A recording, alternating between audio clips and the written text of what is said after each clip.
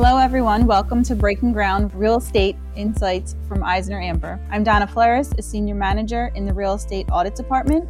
And with me, I have two guests, Darren Griffith, a Director in the Real Estate Business Development Group, and Tim Schuster, a Senior Manager in the Private Business Services Group. Today, we're going to discuss what we call the flight to the burbs, which is the recent trend of people leaving the city behind to move to the suburbs due to COVID-19. So Tim, Darren, it's nice to have you guys here today.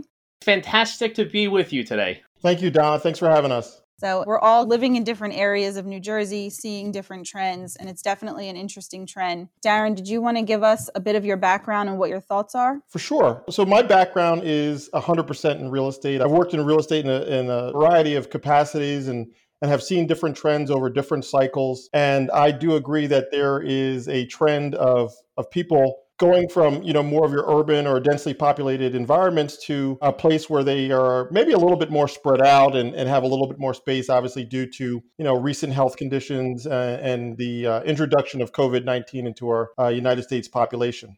Great.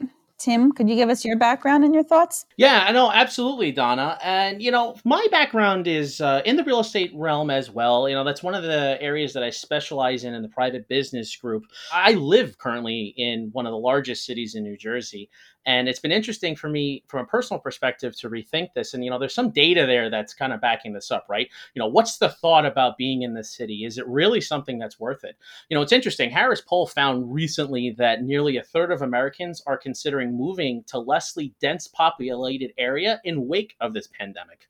And it is something that I'm taking seriously into consideration. So, you're limited to a small area in an apartment complex, like 1,000 square feet, especially with the ability or lack of ability to go out and explore or do different things, or things aren't open. You kind of miss simple things, right? Especially living in the suburb life.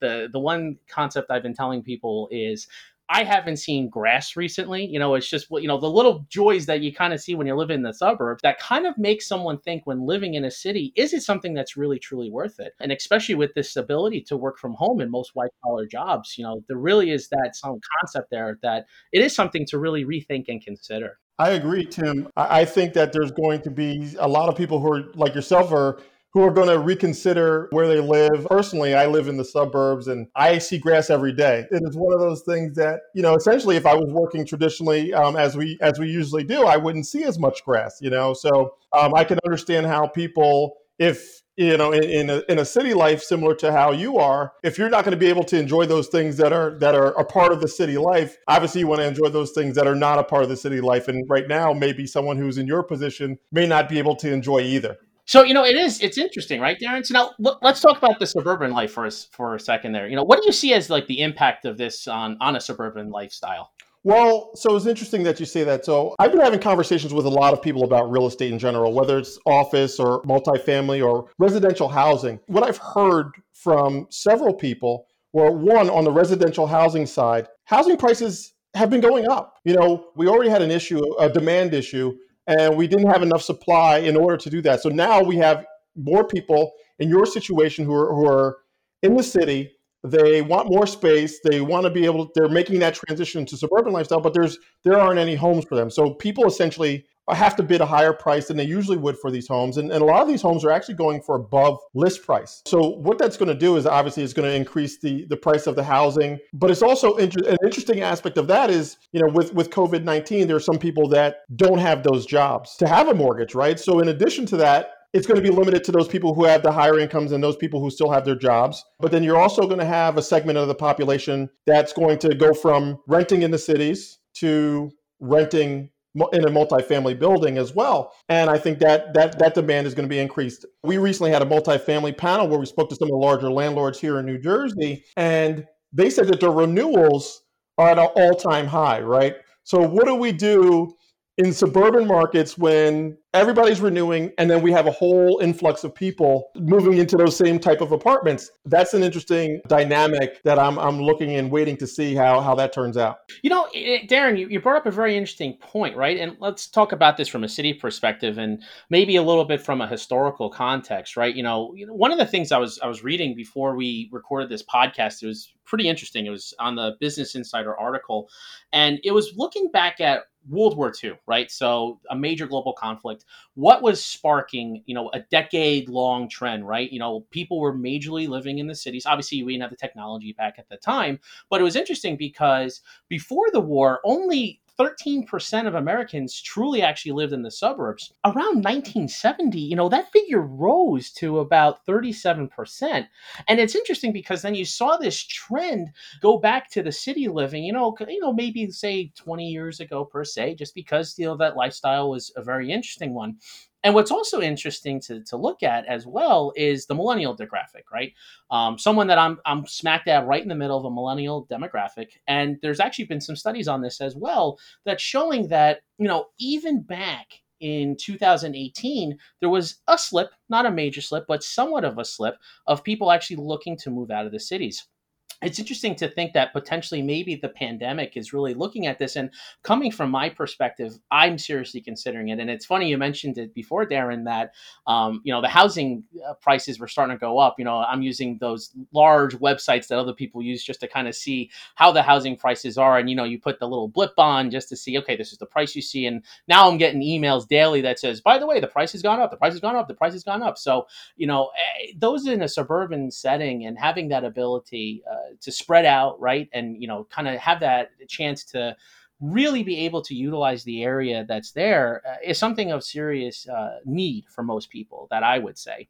So I can see it. I mean, I see it now. It's something that I think is going to be a very interesting trend. I may even see it in the rental markets for houses just in of itself. More and more people are going to be looking to do that. I mean, even if you look at short-term statistics of people looking at beach houses now on the Jersey Shore, it's astronomical to attempt to do that. So it's going to be very, very interesting to kind of see how this all plays out. Any parting words, Darren? Well, yeah. So yeah, I guess just a little bit of a dynamic, just kind of going into what you were talking about. A part of obviously people moving to the suburbs is also some of the jobs that are moving to the suburbs as well. And I think that there's a lot of firms that are going to continue to move some of their office space to the suburbs in order to accommodate their workforce that has moved from the city environment to the suburban environment. And I think, pre-pandemic, I think Global Workplace Analytics had estimated that I think 3.6% of U.S. workforce work from home. And I think that's going to be an interesting dynamic to kind of throw into that as well. Post-pandemic, I think they're talking about 2021. The same study said that probably 30%. So that's going from 3.6% to 30% of people that are going to have the ability to work from home, which is a tremendous change. So I think that's also going to put a little bit more pressure on flight. And then once employers also accommodate their workers in the suburbs, they're going to stay in the suburbs. They're not going to go and live in the city and then come back to the suburbs for work. So that's kind of where I'll leave it with you for that, Tim. I would agree with that. And actually, it's something I've had, legitimate conversations with business owners. And I've made note of this in a prior podcast about really rethinking about your business structure, business plans, what actually makes sense from an office location perspective. And it's interesting. I was involved in a group conversation about this a few days ago, and it's almost a general consensus, right? So you have some employers who, not a problem. We'll get the space for our employees who are specifically in the suburbs, and we'll have them live there, they can commute there. That's fine. We'll do all the COVID procedures that we need to have in place.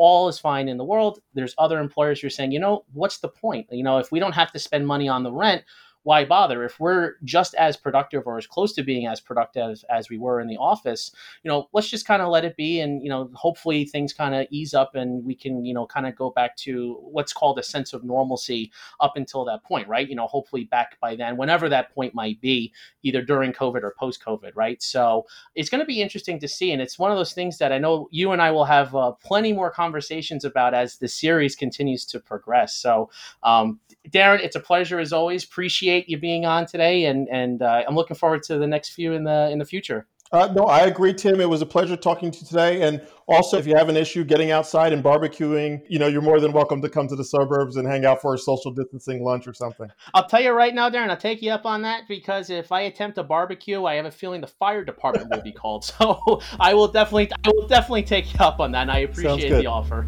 Well, thank you, Darren and Tim, for your insight into this recent real estate trend. Thank you for listening to Breaking Ground Real Estate Insights from EisnerAmper, and visit EisnerAmper.com for more real estate news.